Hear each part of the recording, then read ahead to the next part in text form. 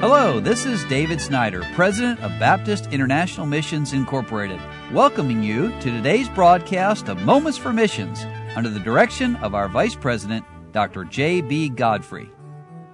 I really enjoyed last week doing an interview with Christine McLaughlin and talking about what God is doing there in Ivory Coast through the medical aspect of the ministry. And Christine, of course, is a nurse, and God's used her skills to help Bob Mack and his family reach out into villages. But God is working not only over in Ivory Coast, He's working right here in the United States of America as well. And I want to tell you today about the Scott Crabtree family. They're missionaries to the deaf. Psalm 19 and verse 3 says, "There is no speech nor language where their voice is not heard." And Brother Crabtree says, one of the men in his church was sharing this, "I can't sleep.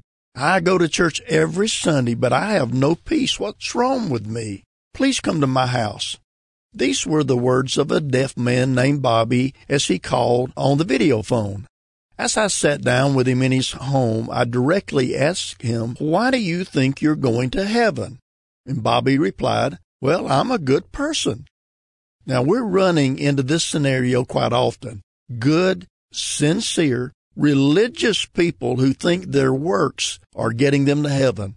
I had the privilege of leading Bobby to the Lord that day. After sharing his testimony, another deaf lady named Jeannie approached me. She had grown up in a Lutheran church, and her grandfather was a pastor. She said that she had been relying on her religious traditions, and she gloriously professed Christ and then was later baptized. Well, that happens not just in the deaf community, it's in the hearing community as well, where so many people think their good works or religious background would get them to heaven. Well, Brother Crabtree shares more. He says, recently the Lord has allowed us to have a deaf lady join the church to see 3 deaf and 1 hearing persons saved and 3 baptized. We're finally seeing some miraculous breakthrough moments in people's lives. Please continue to pray for 2 couples in our church who are very close to discovering the truth of salvation. New and exciting things are happening. Through an anonymous contribution, we were able to discover and fix an electrical issue that could have burnt the building to the ground. In addition to this, we have also been able to wax our floors in the church, to paint the fellowship hall, to restripe the parking lot, add service times to our church sign, and make a new website for our church, and that is lifesignsdeafchurch.com. Let me repeat that, lifesignsdeafchurch.com. God is seeing fit to provide when our earthly faith is weak. And this church is up in Johnstown, Ohio, so if you're interested or if you have deaf or blind or hearing people in that area, recommend that they check out Life Signs Deaf Church.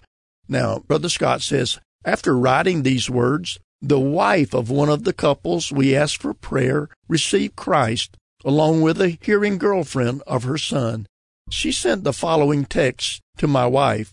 "God bless you for giving me a spiritual birthday today. I shared it to my husband. He was happy for me, not mad, just a little bit of humor, disappointed because he wanted the man to be first." Now, this is a deaf person typing this, so you understand the difference.